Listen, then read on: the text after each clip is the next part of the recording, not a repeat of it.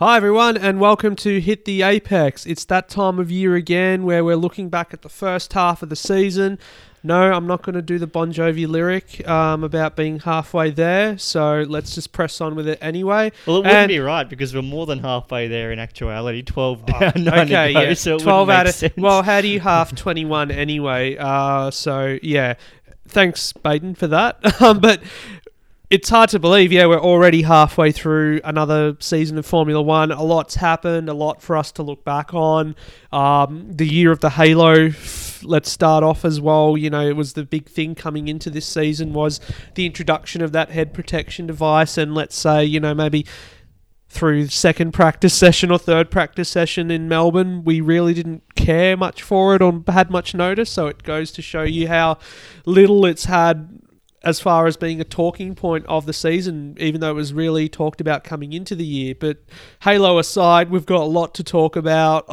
As per usual, we've broken it down into sort of key narratives for this season as well. Let's talk about the championship battle. Let's talk about the best of the rest, the politics, and all the silly season stuff as well, which went into overdrive really over the weekend with news that Daniel Ricciardo's moving on to Renault, leaving Red Bull, and basically where does everyone else sit after that. So plenty to discuss, but the championship itself, the fight for five as it's been called, two four-time world champions, Lewis Hamilton, Sebastian Vettel, fighting for a fifth title. It started off really, there was a lot of hype around it, and now we've 12 races later, 5 wins to Hamilton in favour of him with a 24-point lead in the championship, and Sebastian Vettel with 4 wins, and let's be honest, a lot of work to do in the second half of the season. Yeah, it was a really odd way that we approached the summer break there. Ferrari looked for all intents as though they were romping away, and then the catastrophe of Germany and the setback with the weather at Hungary's put them right on the back foot, and credit to Mercedes there when we saw, especially from the earlier season, they've just fought their way back into this championship, and suddenly when we get back underway in a few weeks, Ferrari's got the catching up to do, but if last year wasn't, a pretty similar situation in terms of the championship outlook, but we're set for a cracking finish as long as Ferrari can be on its game. Yeah, so, I've basically said throughout the whole year that even though, Ferrari's doing really well at the moment, it's going to be the second half of the season which is going to be more telling, and that's basically where it fell away for them last year. Spa, Monza weren't that great races for them, and then Singapore basically was that turning point where they had that turn 1 collision, and it was all over from there. So what will happen this time out? Ferrari, they've got the fastest car according to everyone on track. Can they come out in Spa, Monza and get those wins? They're going to need one of those 2 wins if Vettel's going to be back in the hunt, and maybe hope that Hamilton runs into some bad luck as well. And talking about Lewis Hamilton, he's had a, let's say, negative demeanour for most of the season, you could say, even just starting from Melbourne, where he just didn't seem positive. He's the reigning world champion, yet, he seemed a little distracted. And could you say that, in a way, it was quietly feeding Ferrari and the buzz around them that they had? They weren't quickest in practice, but they came out and won the race, making the call on the virtual safety car, get the strategy right, and they pipped Mercedes in the end to that win in Australia, and then same, I guess, in Bahrain as well to an extent. So, I guess you could say Hamilton's negative behaviour really feeding Ferrari, feeding the positivity around them. Yeah, Hamilton wasn't without his chances earlier on, and it is hard to believe that they looked quite dominant, both Mercedes at Australia, and it was not, if not for that safety car, virtual safety car, it would have been Hamilton's victory at Canada, but that took him a long time psychologically to regenerate. And you even go to Baku there when he was really struggling after a poor start, poor qualifying, and again fortuitous as a result of the safety car, and on that occasion he benefited, and slowly he's been able to rejuvenate that campaign, but his state of negativity has persisted throughout, and it's quite a paradox to where he finds himself in the standings, that he's just been so discontent and really just looks like he'd rather be somewhere else when he's being, on paper at least, competitive as ever, but there's still a lot of cracks beneath that surface. Yeah, indeed there are. And conversely with Ferrari, I guess you could say that the lack of hype in their pre-season as well, we didn't really sit there talking about them as much as we have in previous seasons, I guess quietly getting the job done. And I think that's worked for them, hasn't it? Because previously Ferrari would come out with all these expectations. They'd be quite bombastic and very bullish about their prospects, but we didn't really hear from them much. And then I guess we heard about how they've enforced this media ban as well at the races too. They're not going to talk to the media in the traditional ways, whereas they'll just issue their own press releases or hold their own press conferences at their behest. So the fact that they're doing that means, quietly under the radar, they've done all these things to make their car better. Illegal, that's probably another question to talk about as well. A lot of people raising the prospect of possibly Ferrari's cars illegal with the first they had the wing mirrors banned that they mounted on the Halo, then now this battery thing which is supposedly giving them the more power than Mercedes. Is their MGUH or whatever legal and everything? So I guess it's probably just hearsay, and the rivals are just genuinely bewildered as to how they've done this. So any time in Formula One that happens, the best thing to do would be to raise it as a legality. It does seem as though that's the best way, rather than the opponents having their own financial input there and millions down the drain for what is really a precious few tenths of a second. But credit must be given to Ferrari there. They really found a bit of a march on an area which really it's hard to believe from where Mercedes started at the commencement of the hybrid era. They had all those bases covered, and for all the talk of last season, Ferrari choking under pressure, they've been able to assert themselves this year, and if not for those moments going wrong, and Sebastian Vettel perhaps being a little bit too hot on the gas in particular moments, they'd be very comfortable. So it's a bit of a weird spot that we find that season, where Ferrari is currently trailing both championships, but they do feel as though the confidence is there of very much a title-winning outfit there. Yeah, they do, and I guess it's about, even though they've got the faster car, it's about execution, and that's something that they're still lacking in, it seems, whether it's getting those pit stops right. We've seen the finger troubles, and in Hungary was probably lost because of another bad pit stop for Sebastian Vettel. So it's that execution, but also just, we talked about it so many times in during the season, is making the least amount of mistakes, and Mercedes is guilty of this too. So, while Mercedes are making mistakes, Ferrari's job is to make no mistakes, but they've gone and made their own mistakes. So that's why Mercedes then, on the days that they're fast and dominant, they're going to take the maximum points. So unfortunately, this is probably the way the championship's going to be decided. You'd say that Ferrari's poor days are much worse than Mercedes. They always seem to optimise a result, jag a second or a third, whereas Ferrari's off days sees them either maybe 5th, 6th or retirement, and they're the points that really could be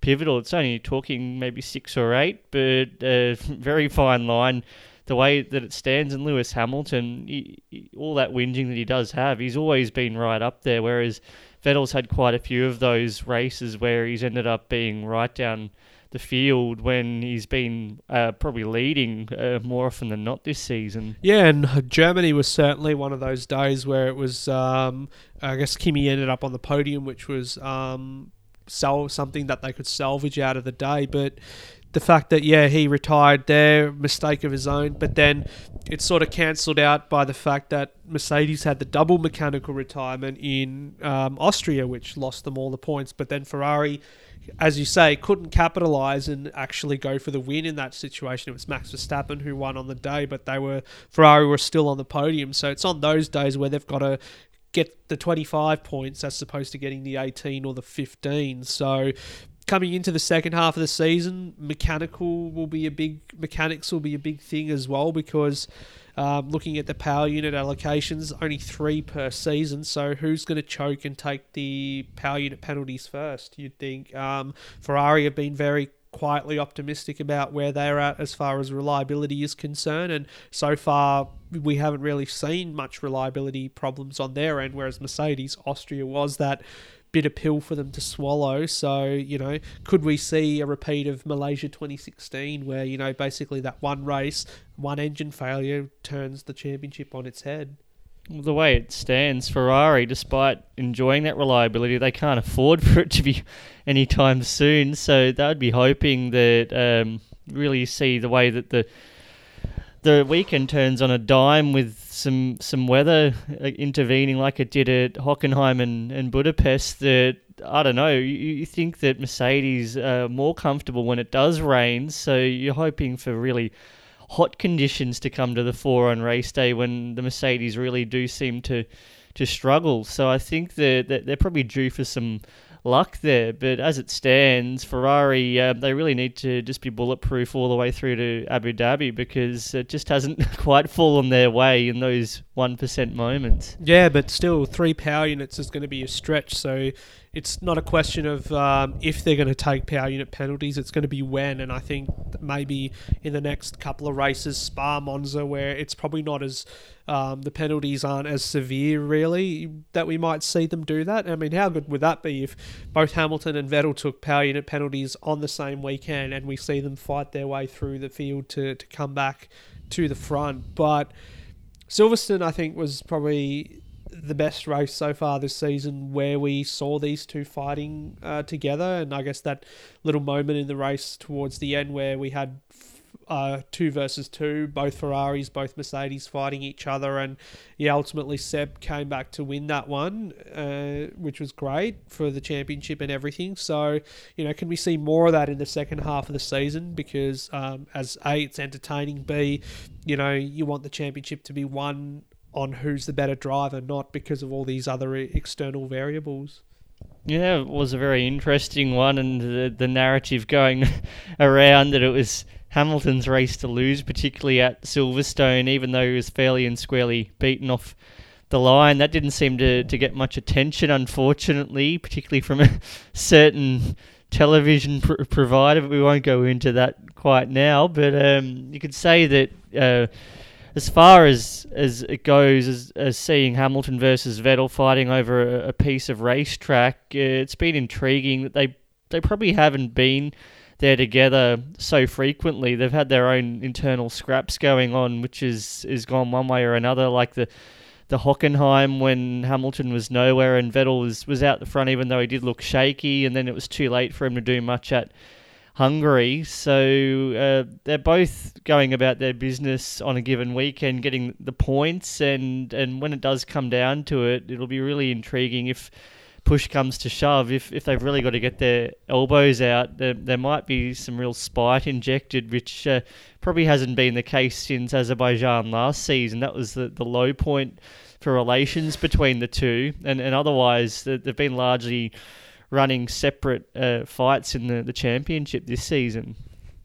Yeah, so in that second half, it's going to be really telling if they get to come together on track and everything. So we'll leave it at that as far as the championship is concerned. Really hard to make any predictions just yet about who will win. It's just going to be about who makes the least mistakes and everything. And hopefully it goes down to the wire in Abu Dhabi for that. But moving it on, it's been a case of lonely bulls and number twos behind the two championship guys. Red Bull, of course, much talk about them potentially being contenders this year, and that slowly fizzled into nothing in the first couple of races, as it always does. But then also the number 2 drivers as well in both Ferrari and Mercedes camps. If it wasn't already instilled in everyone, it was after the Hungarian Grand Prix, with Valtteri Bottas being consigned to the wingman role. Of course, wingman hurts for Bottas, what he said after the race. And I guess I said this last week too, you know, while it might seem fine for Kimi Räikkönen to be in that role, Bottas has been he's still a young driver. He's won 3 Grand Prix. He's been very quick. He could be a potential world champion, but this year he's just been hurt by bad luck. You know, if you thought last year was really good, you know, this year's just been the complete opposite for him. The DNF in Baku probably summarises his whole season as being pretty dismal. He was on to win that race, and then, of course, hitting that piece of debris coming down the straight or whatever, near the end of the race too. The checkered flag was only a few laps away. And yeah, there you go. That's the race win taken from him. And since then, we haven't really seen him in a position where he could come back and win.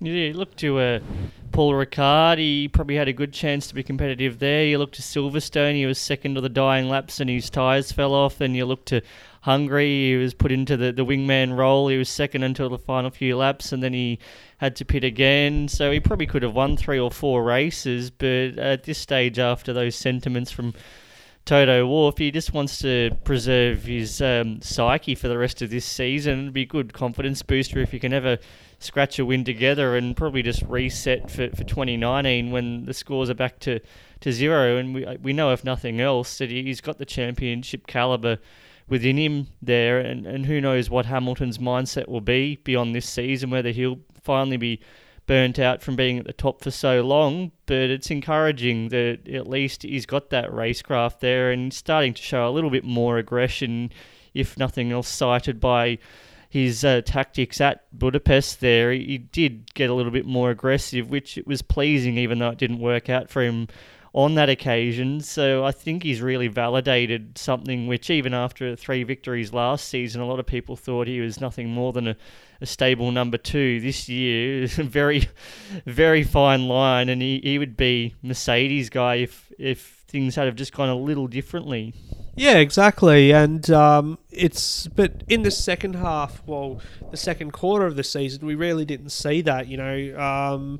And I wonder if it's just got into him mentally now that he is consigned to that role, and whether in the second half of the season, sure, like he may be able to bag a win if it meant that Mercedes would win the race as opposed to Ferrari.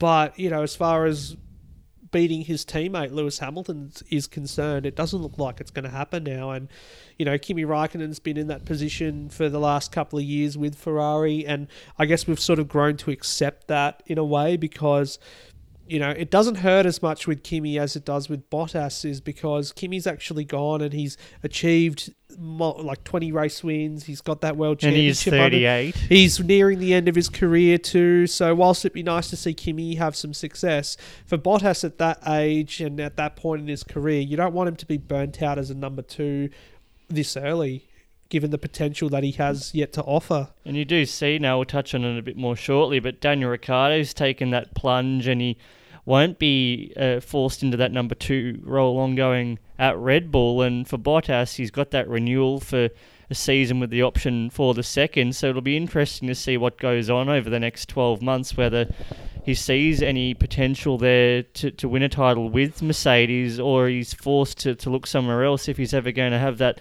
leading man status within a team which is capable of championships. Yeah, exactly. So we might come to Red Bull now as well then, and Red Bull have largely been running in their own championship, you could say. They've had 3 wins this season, early in the season, mind you, compared to last year, but it's been really, you could say, masked by all the errors that we had with Max Verstappen in the early part of the season, and also reliability failures on both cars.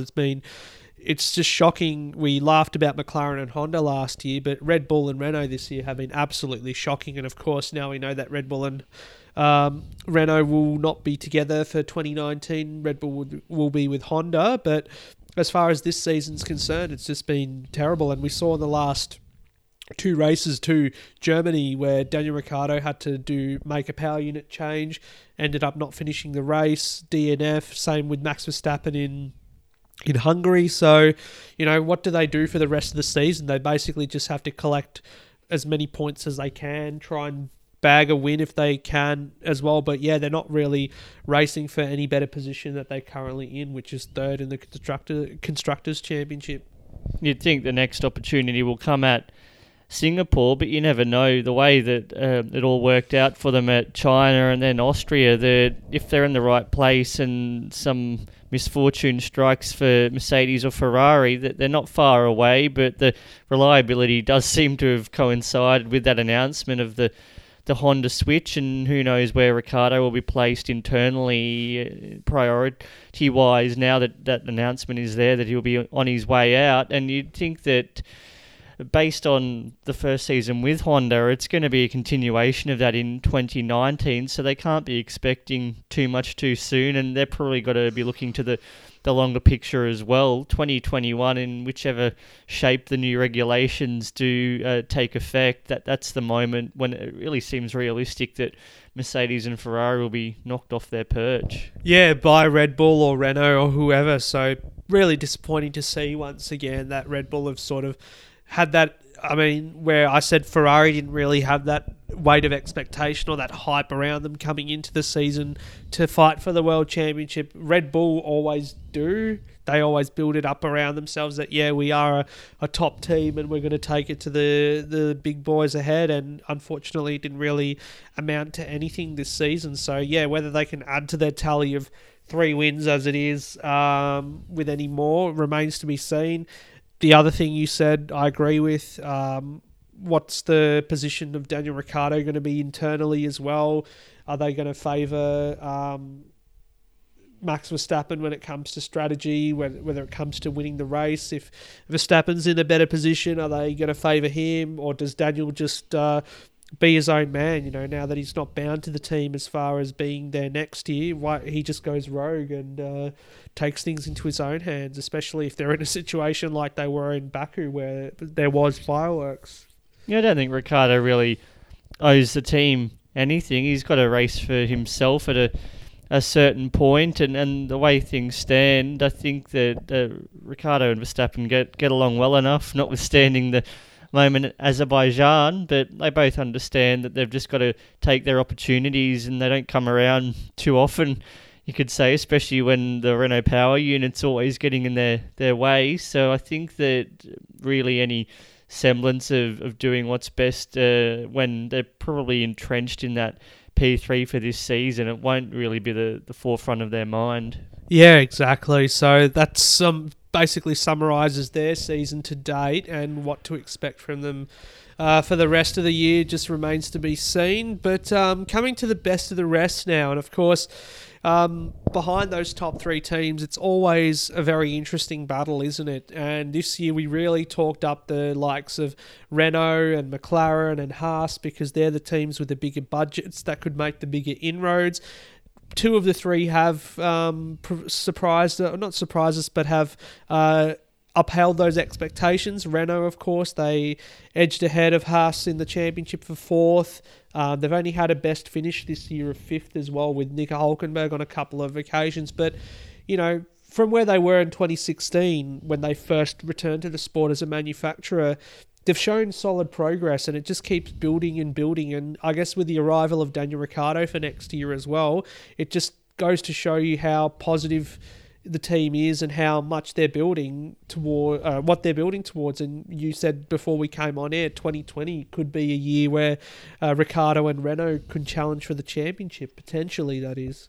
And you see a lot of the best drivers, they bring out the best in a package, even if they're not quite on scratch with the class of the field, like we did see. Obviously Hamilton coincided with the new regs a year later. Michael Schumacher more prevalently, though. That was about 5 years before he enjoyed the best car on the grid, but within that first 12 to 18 months he was putting the Ferrari in contention for titles, and Renault's quickly risen up the ranks since the start of 2017, so with a really stable lineup there with himself and Nico Hülkenberg. Who knows beyond 2019 whether the German will remain there, but as it stands, they're going to have a really a youthful lineup, if nothing else. They're really both entering the prime of their careers, and I think that next season the target will be podiums, if not for for Ricardo, then Hulkenberg would like to finally jag one. But I can sense that Ricardo, he'll get a victory next season. He just makes it happen. Yeah, so that just shows you the progress of Renault, that within 3 years, I guess 3 years was the plan that they laid out in 2016. So, they'll be in the race-winning position next year. But Haas, their gains over the off-season, it's astonishing. And the fact that, I guess, a lot of their results this year have been masked by the fact that they've had inconsistency. And we go back to Australia, where they were in that position where they could have had 4th and 5th in the first race, scored all those points, but the double DNF with the double pit stop failure, basically. And then the other thorn in their side has been their incumbent stalwart driver, Romain Grosjean, who has only had 2 points finishes, I think, this season, or 1 point scoring finish, sorry. And no, he got the second at Germany, I'm pretty sure, didn't he? He would have. Oh, yeah, he got the 4th in Germany too. So the fact that, they're in a position now where they have a car that can score points at every race, but they're being hurt by, a driver who we've all regarded in the past as being a really quick driver and someone who once upon a time was going to end up in a top team. Unfortunately, it's not come for them, and it's been Kevin Magnussen who's been getting those results. And a lot of the talk now with the instability of Force India, that seat, even if it wasn't already very much up for grabs, and you'd think that it's going to take a lot of consistency from Grosjean there to shore up not just a last-minute reprieve at Haas, but an alternative spot on the grid. As shame as it is to say, when you had that talk maybe a couple of years ago about being next in line for a Ferrari berth, it's just petered away, and he's returned to that status he found himself in 2012 when he earned that nutcase reputation. Yeah, well, basically, who hasn't been in line for a Ferrari role on the grid at the moment? But yeah, no, I agree, where he has basically turned into that nutcase again, it seems. Not on the first lap, though, however, as Mark Webber said it. But run for the hills. It's just basically been a disappointment for Grosjean, and for a team that could possibly be closer to Renault in the championship. And Renault haven't been perfect by any stretch as well. Carlos Sainz, you say, has probably been a bit underwhelming this season, a bit half-baked, just doesn't seem to... I mean, Nico Hulkenberg's a great driver, and we would have thought that they'd be a lot closer to each other on the racetrack, which hasn't been the case. And Hungary was definitely an example of that, where in the wet he qualified 5th for Renault, but then dropped back on the first lap, and then I guess McLaren beat them as far as strategy is concerned, so he ended up 9th in the race. So yeah, it'd take a big second half of the season for Sainz to really impress, but we'll talk about Sainz anyway with our silly season, because he's basically the next big player in the silly season for next year. Yeah, it'd be a shame for Sainz' career to really fall off after just that solitary season, as it's now come to light with Renault. So he's got a few options there. You wouldn't think he's going to fall off the grid, but whether he's going to be in a lesser car for 2019, it just shows you the way things work out from what he had at Toro Rosso. This was seen as maybe a halfway house to getting himself extricated from the Red Bull empire, the claws the tentacles that they wrap around you until you've done your years of service. So I think that he's had his moments, you could say, but very anonymous, and he's been consistent in qualifying, but on Sundays he can't quite convert where Hulkenberg can, and it's just that amusement that the German there still hasn't got that podium. So I think the true test for Hulkenberg will be alongside Daniel Ricciardo, and we can finally make that true assessment on where he does stack up. Yeah, exactly. So Force India, we touched on it just before. They're still getting the biggest bang for their buck as far as scoring results are concerned. And yeah, they've certainly fell behind, considering those guys like Renault, Haas made the progress over the off-season. But they're the only team in the midfield that's got a podium so far this season, and that came again in Baku, courtesy of Sergio Perez, who just keeps racking them up for Force India. But I guess that's all been overshadowed this year by the fact that they've had that financial trouble, and basically hit boiling point in Hungary because the team went into administration, and since then we've learnt that they're exiting administration before the next race, of course, with Lawrence Stroll coming in to buy out the team with a consortium of people there too. So it's positive for Force India going into the future, but it's a situation that they should have never been in the first place. Just to paraphrase what Sergio Perez wrote on Twitter the other day.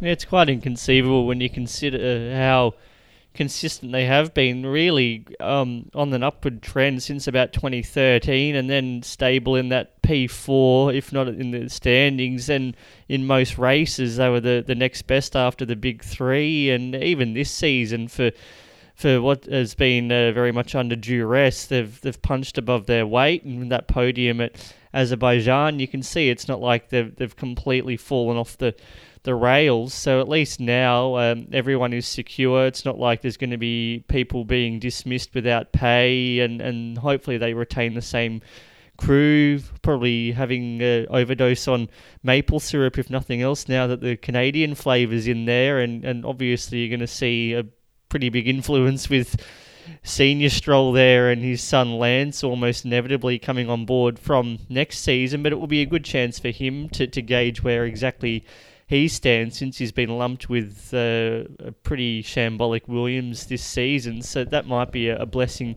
for him, if nothing else, just to see what he's made of, and however it affects either Perez or Ocon. They've got to look for their own alternatives, at least this iteration, whatever it's named next year. The identity and the spirit which started with Jordan in 1991 lives on. Yeah, Force Canada, maybe, as some people have said. But they've been it's been a solid package, capable of scoring points and not having as much development as the other guys have, as we've said. So, they're doing a great job, but now having that injection into them of cash and stability for the future, this could be a team. Does it move up the grid or does it stay in the midfield? But as far as this season's concerned, they've done another great job, and it'd be great to see them score more points and more results. And they've got two great drivers in Esteban Ocon and Sergio Perez. So could Ocon possibly be yet to score a podium this season? We'll just have to wait and see. It's possible. Yeah, I don't think the development side, if they wanted to push, they could, but they'd probably be wise to turn it towards 2019 at this stage. And as it stands, they always seem to capitalise when things turn a bit shambolic, so they'll still pick up a good wad of points, and who knows if they can still contend for that P4. But bottom line is that it's all going to be irrelevant heading into the future. It's just a good sign that they can really look a bit longer term than probably the last 5 years, the way it's been with Vijay Mallya and Subrata Roy there. You don't know from season to season which crisis they're going to lurch to. Yeah, so without the crisis hanging over their head now, what do we expect to see from Force India? Are they going to be? They're probably going to be better than they are currently, so that's going to be really positive to see. And for an independent as well in Formula One, I know everyone disses Haas because they're not really truly independent because of the Ferrari type, but Force India, they've been on their own for most of it. They've had some assistance from Mercedes, but they've largely done it all on their own, which is, I guess, what you really want to see.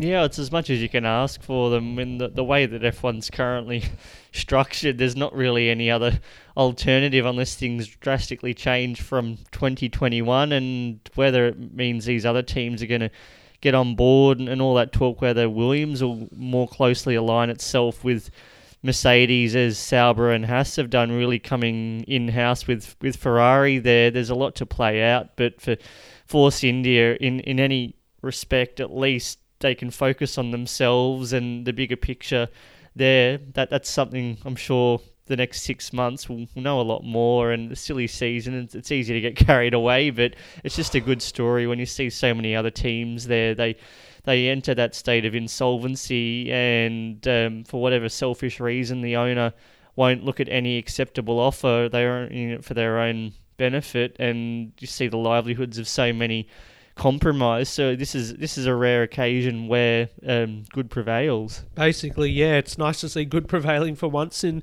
the twisted world of Formula One. But moving it on, McLaren, underwhelming probably the best term to use in this situation to sum up their season. The issues really arising on the car, you could say, and hurting Fernando Alonso, Stoffel Van Dorn. The thought was that, with a Renault power unit this season, it was going to be a transition year, but it wasn't going to be as bad as it has been, with just really deficiencies on the chassis side being exposed, you could say, as a result. And we've been led to believe over the last few years that even though they had the sluggish Honda in there, that they were carrying one of the best chassis on the grid. But, now with a better power unit, it really hasn't come to eventuate for them. And there's, I guess, most of the chatter this season about McLaren has been all the off-track dramas with the exodus of staff that we've had. Eric Boullier, the team boss, has gone. Matt Morris, long-time designer, gone. Tim Goss, technical director, gone, just to name a few. They've recruited a few new people in the likes of Gilles de Ferran, and, of course, in the process of trying to get James Key out of Toro Rosso. Bit hasty on the gun there. That's one which is very much in progress. Yeah, well, it is in progress, as I said. But it's just been one of those, another terrible season, you could say. And Fernando Alonso, does he stay or does he go? That's the big question. And Stoffel Van Dorn really just underwhelming once again this season. So, what's the scene going to be like at McLaren for next year, and what can they salvage from this season?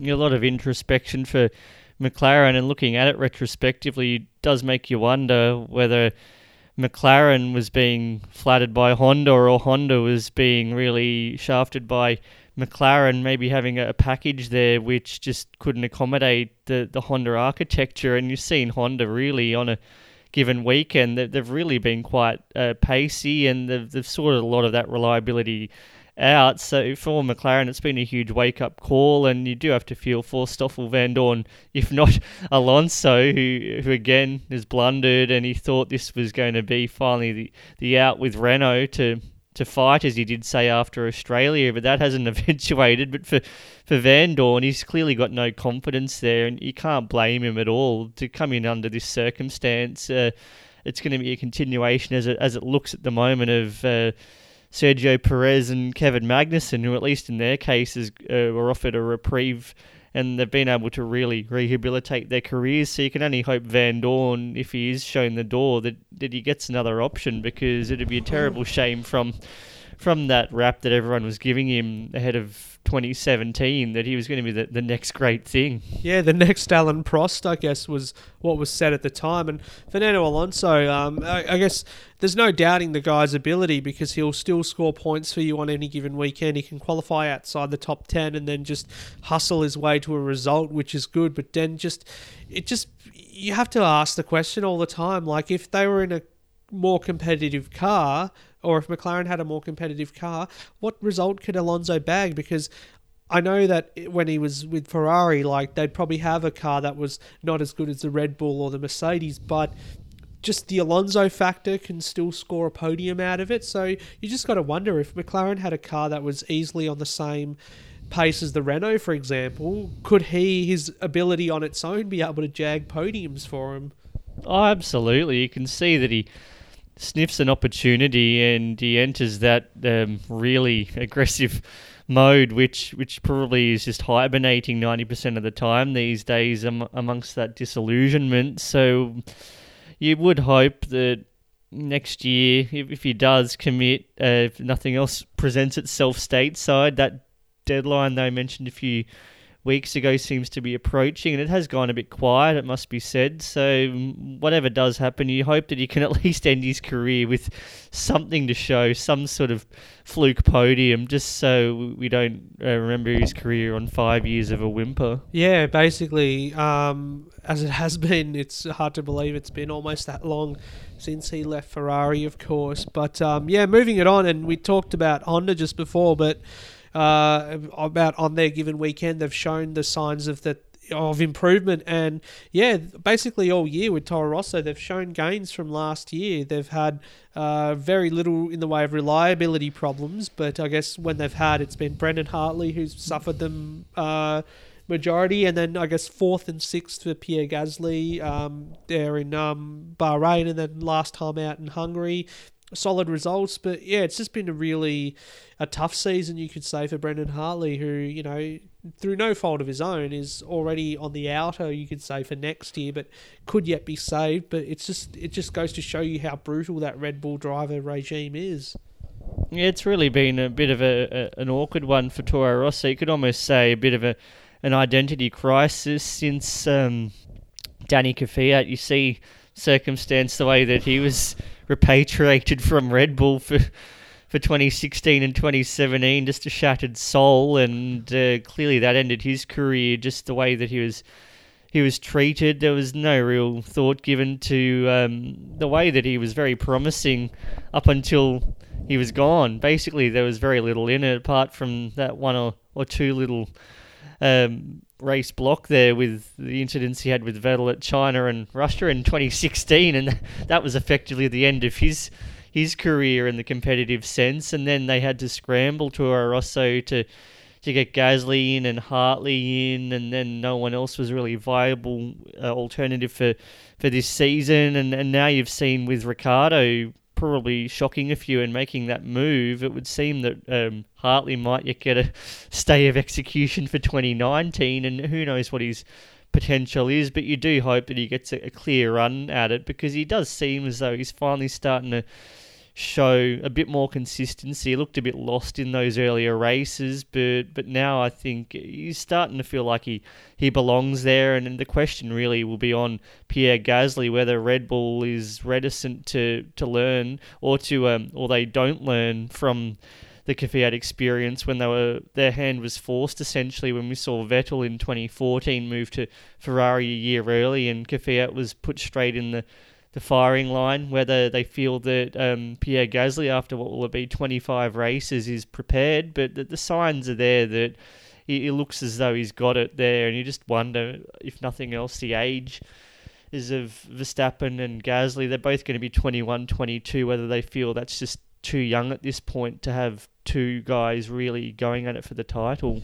Yeah, and the maturity factor from Verstappen is still questionable as well. So, yeah, it's been a tough old one for Toro Rosso, but at the same time, they've shown progress on the Honda side, and certainly something for Red Bull to look forward to now that they're going to be paired with Honda for next season.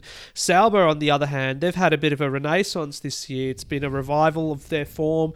Charles Leclerc has come in around, sort of with a lot of hype around him, and he certainly lived up to that hype. Like, unfortunately, a lot of those Formula 2 graduates don't really. They come in with that hype. We named Stoffel Van Dorn. Jolyon Palmer was another one who got spat back out after not even a year and a half in the sport. So, yeah, Charles Leclerc has come in 7 out of 12 point scoring races for him, which has been great.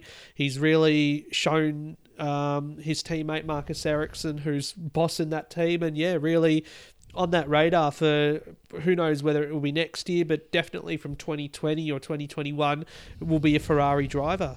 And I think in many senses, as great as it would have been to, and it still could happen, end up at Ferrari in 2019, it won't hurt him to have another year, and sure, he'll be really itching to get in there, but he'll have a steep learning curve, and whether it's at Haas or he remains at Sauber, the future is very bright for him. Yeah, exactly. And rounding it out, I guess, with Williams, they've just had a diabolical season, as we touched, and only an 8th place finish in Baku, which was the only point scoring finish they've had this season, but a combination of financial worries, car troubles as well, just undrivable, as they say. Poor Sergei Sirotkin, making his debut this year, really doesn't have much to work with, you could say. So, where does it go right for William? Where do Williams go in the second half of the season? Is it just going to be more of the same? Lance Stroll probably off to Force India now. So what's the future look like for them? And looking back, how do you rate the first half of the season?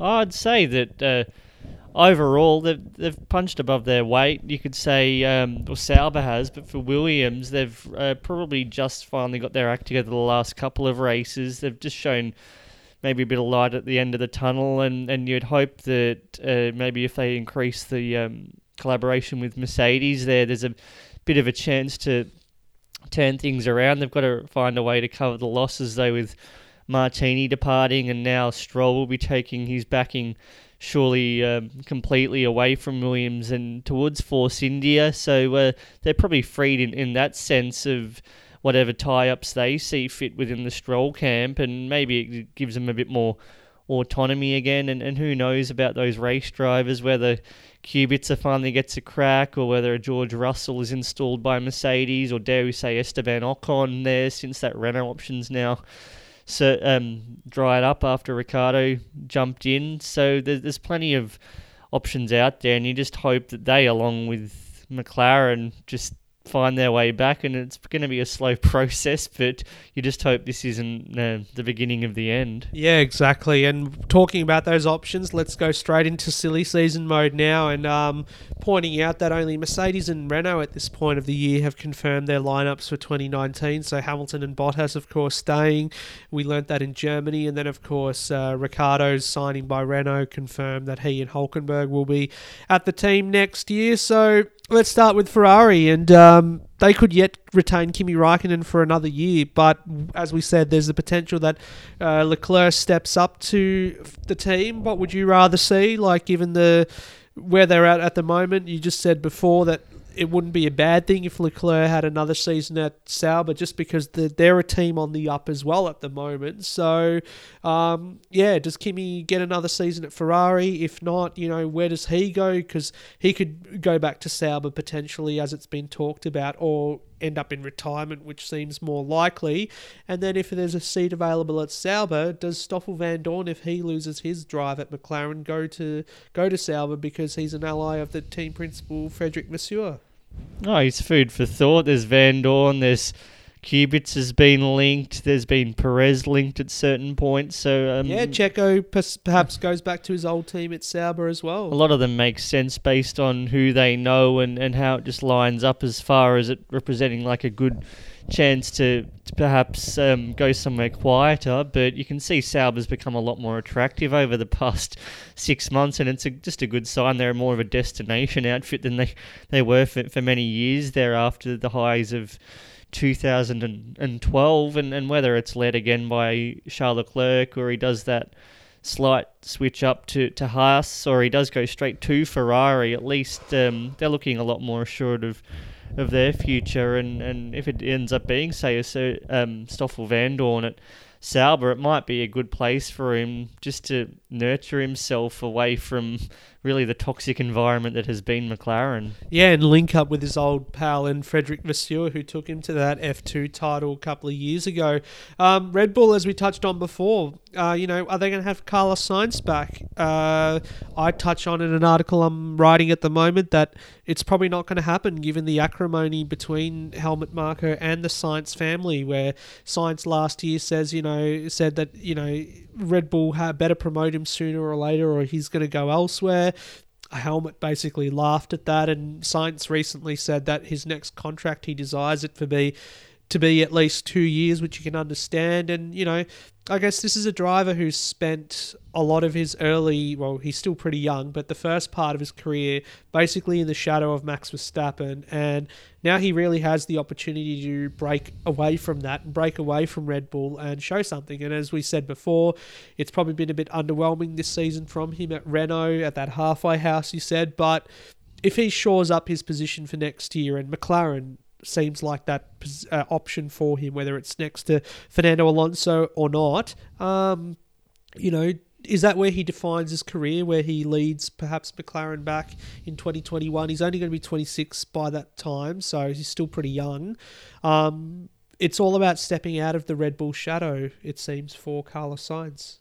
And I think anyone's got to be keen to, as much as Red Bull's competitive, to really see that Verstappen's the anointed one. They'd have to be a little bit desperate, and Sainz might be willing to hedge his bets on McLaren getting its act together 2019, 2020, and who knows whether he could be its leader. If Alonso or Van Dorn or both end up departing, then it might be his real opportunity to become a team leader with someone who's got such an iconic background without being really a prisoner to the regime. Yeah, exactly. And you touched on it before as well about Pierre Gasly.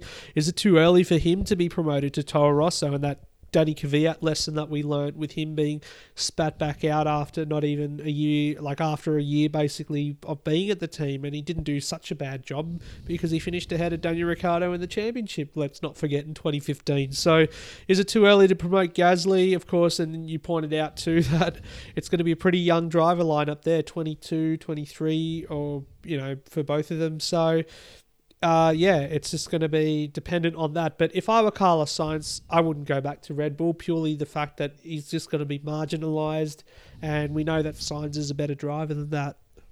Yeah, I think it does make you wonder more for Red Bull. It's a bit of a quandary. They've made their own bed the way they treat their academy talent there. They don't even get the chance to spread their wings and they're gone, even if it's part of the picture of seeing someone else is coming through, so you're gone, and we won't even do anything to give you an alternative look in. So I think that they might have to look outside the square for the first time, and that's quite a big thing for Red Bull. When you look at the history, maybe Mark Webber's and David Coulthard are the last cases where they looked externally, and clearly they both did their job at the respective points Red Bull were at, but it might be a transitional season or two until they get someone coming back through the system when we dare say Gasly by 2020 or 2021 at the latest will be more than ready to take on that responsibility. Well, that's the thing, and this is where that talk, maybe does Fernando Alonso finally get a chance at Red Bull come into play? And I guess, of course, Red Bull being with Honda next year, I think Honda will say a firm no to that because they don't want to have anything to do with Fernando Alonso ever again. And that's probably one of the reasons someone said to me that the IndyCar thing hasn't happened yet with Andretti, is because Andretti's with Honda, and Honda as a brand just don't want Fernando Alonso anywhere near them again. I think that might be one of the few reasons why Alonso's probably making a few more noises about staying in F1, because that goes nicely alongside his WEC commitments, and who knows beyond that, but it might be his only choice if there's absolutely no way of linking up with Honda even as a one-off drive for Indy itself. Yeah, exactly. So Alonso probably another key player in all this. Does he stay at McLaren? Does he go? As you said, it's sort of dependent on Lando Norris now as well. The fact that with Toro Rosso and McLaren sort of joint at the hip in the whole James Key thing. So do McLaren loan out Lando Norris to Toro Rosso as a sort of bargaining chip to bring James Key over? And does that mean Brendan Hartley will be safe there next year? Because if Gasly goes to Red Bull, Toro Rosso don't have anyone else to bring in, so they get Norris in, a rookie. At least with Hartley, they've got the experience on hand still, so that's one potential scenario. And then that way, depending on what Alonso does, if he stays or does he go, Sainz could come in, and then Van Dorn could be safe also at McLaren. Yeah, I think for Van Dorn, regardless of where it's at, he deserves another season on the grid, and case could be made that McLaren owes it to him when they've got their act together, but at the same time he might benefit from breaking free from it, as I guess Lewis Hamilton learned. Even though maybe not everyone agrees with his antics, you can just see that they can be their own people when they break free from the shackles, and you just hope he's not lost to the sport. Well, I get the feeling that either one of the two McLaren drivers won't be on the grid next year, so if Van Dorn, if Alonso goes, if Sainz comes in, either Alonso goes or Van Dorn goes. Van Dorn may or may not, because let's not forget too that Sauber still have that significant stake from the Swedish guys on hand, so that'll be Marcus Ericsson's bargaining chip. And unfortunately, with the sad news of Sergio Marchionne's death, perhaps that gives the Swedish consortium behind Sauber a lot more control of the team, whereas it does already sound like with Marchionne passing that Alpha Alliance is being loosened a bit. It seemed as though Marchionne was really wanting to ramp it up, and now the successes there maybe want to unwind. Yeah, so then that'll probably mean Ericsson ends up staying there, and it depends on whether Leclerc moves on or not. So yeah, Sauber could already be signed, sealed and delivered, and Van Dorn could end up with no seat on the grid next year if Alonso stays at McLaren. That's how F1 works. It's pretty ruthless and no real room for sentiment, and it just shows you that being in the wrong spot at the wrong time, we see all the drivers over the years who go on to be the greats, they've really got to look at things from the true big picture, and it's a game of almost 4D chess there that it mightn't make sense at the time, but looking 2 or 3 years down the track, it works itself out for those who go on to win their championships. Yeah, exactly. So Force India, we touched on it, saved by Stroll Senior. Does this guarantee Junior a drive, you could say? Chances are yes, but who makes way then? So I played it out in my head that Checo could end up at Haas now. Grosjean, don't think he's going to stay there next year. And I guess for Sergio Perez, whose decision basically rests with his investors as well, Haas looks like a good option to then have that Ferrari tie-up again as well. Perhaps the more favourable Mexican to have there in Haas, because they were there a couple of years ago with Gutierrez, which amounted to nothing. So Checo and Magnussen would be a tasty little conversation. Quite a firesome one. Yeah, quite a fiery little combination, given they are two pretty, not hot-headed drivers, but they do get a bit raucous on the track. Yeah, there's no quarter given, and you can see the way that Haas is building. Again, they have their moments again that play it out slightly differently, but Magnussen's got that potential with another big year. Who knows if he comes onto that radar from, say, 2020 and beyond. If an opening were to arise, you might yet have a look in for, dare we say, a Ferrari or a Mercedes. He's really bolstered his stock this season as Grosjean's really plundered his own. Yeah, exactly. And Williams, with Stroll gone or yet to be gone or whatever, does George Russell make his debut there? So with the Mercedes tie-up, if they become closely partnered with Mercedes-Benz, do they place their junior driver George Russell there after his season in F2 this year? Robert Kubica potentially, does he make the does he make his return to Formula One with Williams finally as well? Because with Sirotkin there on his own, they are in need of an experienced driver to steer the ship, you could say, effectively. A lot of talk as well that Stroll benefits greatly from Kubica, so we could yet even see Kubica take that seat alongside Stroll at Force India, and then we might even see, as I've been thinking quietly, Ocon to Williams, even though it doesn't seem competitive now, with that tie-up with Mercedes and Ocon being on its books there and very much being the driver in waiting 2020, 2021, you'd think that he's going to surface at Mercedes itself. It could be where he does surface in the short term, and as long as he does get a spot on the grid. But you think that Ocon, Russell, Kubica, they're all viable candidates, and you'd say at this stage it looks as though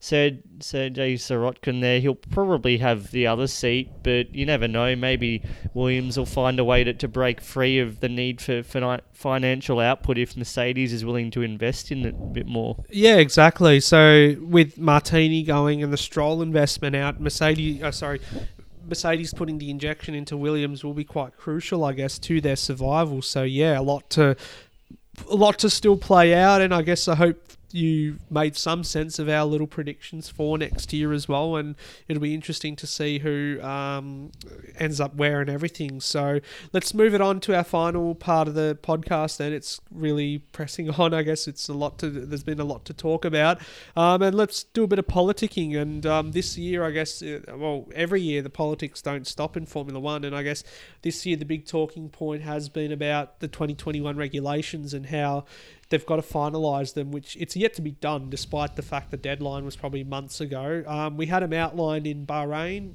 the framework for having simplified power units, of course, without the MGUH, and of course standardised components and everything. But it seems like there was going to be a U-turn somewhere in that as well. So, when are we going to see it? Chase Carey's come out and said over the next few months they're going to finalise it, but, is it something that should have been done earlier rather than later?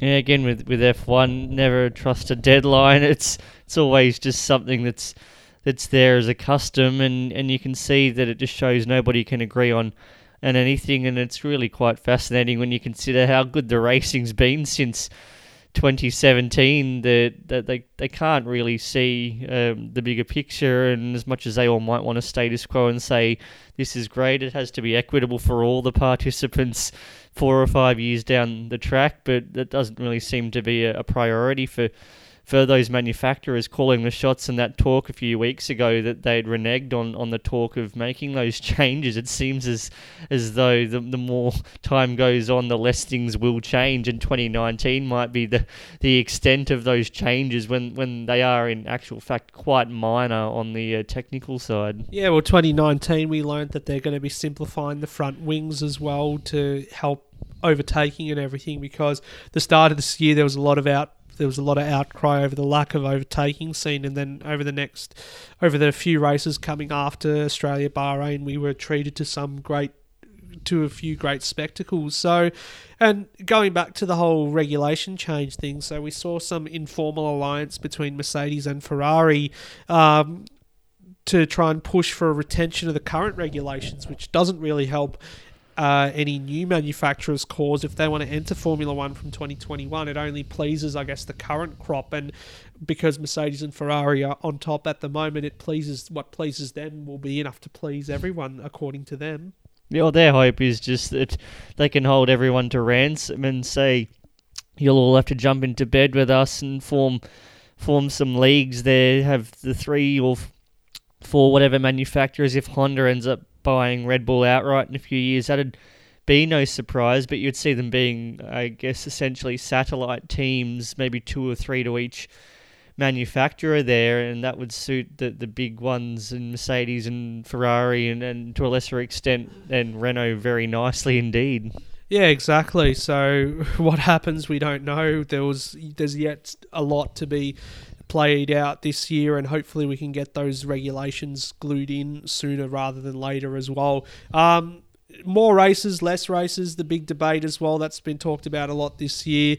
Liberty Media certainly want to have more races on the calendar. They're talking about going to Vietnam, Hanoi, Argentina, South Africa, even a return to Kyalami, and then of course either Amsterdam or Zandvoort. Zandvoort, and I think the Danish Grand Prix as Copenhagen. well. Yeah, so where does that all fit in given the current races? And what we do know is that the Miami Grand Prix that was proposed is going to be delayed to 2020 at least, and a lot of people said that they brought a lot of negative press around this, saying, it's the Liberty have failed, basically they should be removed as the leaders of Formula One, etc., etc. But I think it's a good thing, because it seems like Miami's going to be their little jewel in the, not that Monaco won't be, but Miami might be their little jewel in the crown event that they have on their own home turf in America, North America, and they make it the best race potentially on the grid. So they're just... Well, it can be a template moving forward, if nothing else, for them as far as stamping its own mark on the sport, and really it ties in with 2021, becomes that I guess threshold moment when it comes under the new Concord and the new regulations, when Liberty can truly say that F1 is its own sport rather than having to work with the parameters that they probably came in under, and there's only so much they can do for the time being. Yeah, so totally getting rid of that whole the Bernie Ecclestone era, basically, and I guess with the whole Force India exercise as well, we were sort of given reminders about how things were under the Bernie regime, basically tied to the current Concord. There was teams looking at blocking the buyout of Force India under administration, which meant a team would have gone under, but it would have satisfied everyone else. Yeah, you can see that again. There's not much room for the minnows or whoever you want to count it as when it comes to looking at how it might be for the betterment of the sport. It often gets lost amongst it all, and the big guys clearly that they find a way to come out on top. So you can hope Liberty's able to encourage in terms of teams and tracks, the spectacle. They need to give a little for the long-term picture, and clearly everyone will enjoy the show in whichever shape it comes, 2021 being that moment when you can say it's truly under Liberty's watch. Yeah, and Liberty certainly have that long-term approach, which is good to see, and they're not all about making as much money as possible in the short term. But just to conclude on, I don't want to see F1 become a street racing championship, like some people have suggested with all these street races coming in. We still need that combination of those traditional tracks, the old school Monzas and Silverstones and whatnot. And of course, if we can get some new circuits on board or even return to a few old favourites like the Kialamis, or if they're going to use an old track in Argentina or whatever. So yeah, that'd be great to see. But to wrap things up, I guess, any final thoughts on what we've seen so far this season? There's been a lot to digest, a lot to talk about. It's just, it goes on, and at the centre of it, we've got a exciting championship on the cards as well. Yeah, it's just been nice to pause and catch our collective breaths for the last couple of weeks, a couple to go, and I think that by the time we probably get to next weekend, we'll be itching to get back into the action. But I think everyone has needed it because it's been frenetic, and that world record of what it was at 8 races in 10 weekends was unprecedented. So I think it was feeling a bit like a marathon. So it was good to just have this little period here where everyone can look at where it's at. And for Mercedes and Ferrari, hopefully it just means that they'll redouble the efforts we've already seen, and you just hope that this time it goes to Abu Dhabi rather than petering away rather spectacularly within the first 2 or 3 races once we return. Yeah, exactly, because from a selfish perspective, staying up till 11 at night for all Not these really races... selfish when we do it week after week to ask a few off. The whole of Australia basically will echo these sentiments, and then come the end of the year when we get into those North American races or whatever, it's just going to be more difficult doing the all-nighter thing and whatnot. So yeah, we'll see how things go. We'll see how the championship plays out when we return to Spa in a couple of weeks' time. But from myself, Jawad, and from Baden, thanks for tuning in. We look forward to having a little bit of a break before we'll be back to preview the Belgian Grand Prix. So thanks, guys, and we'll see you next time. Till then.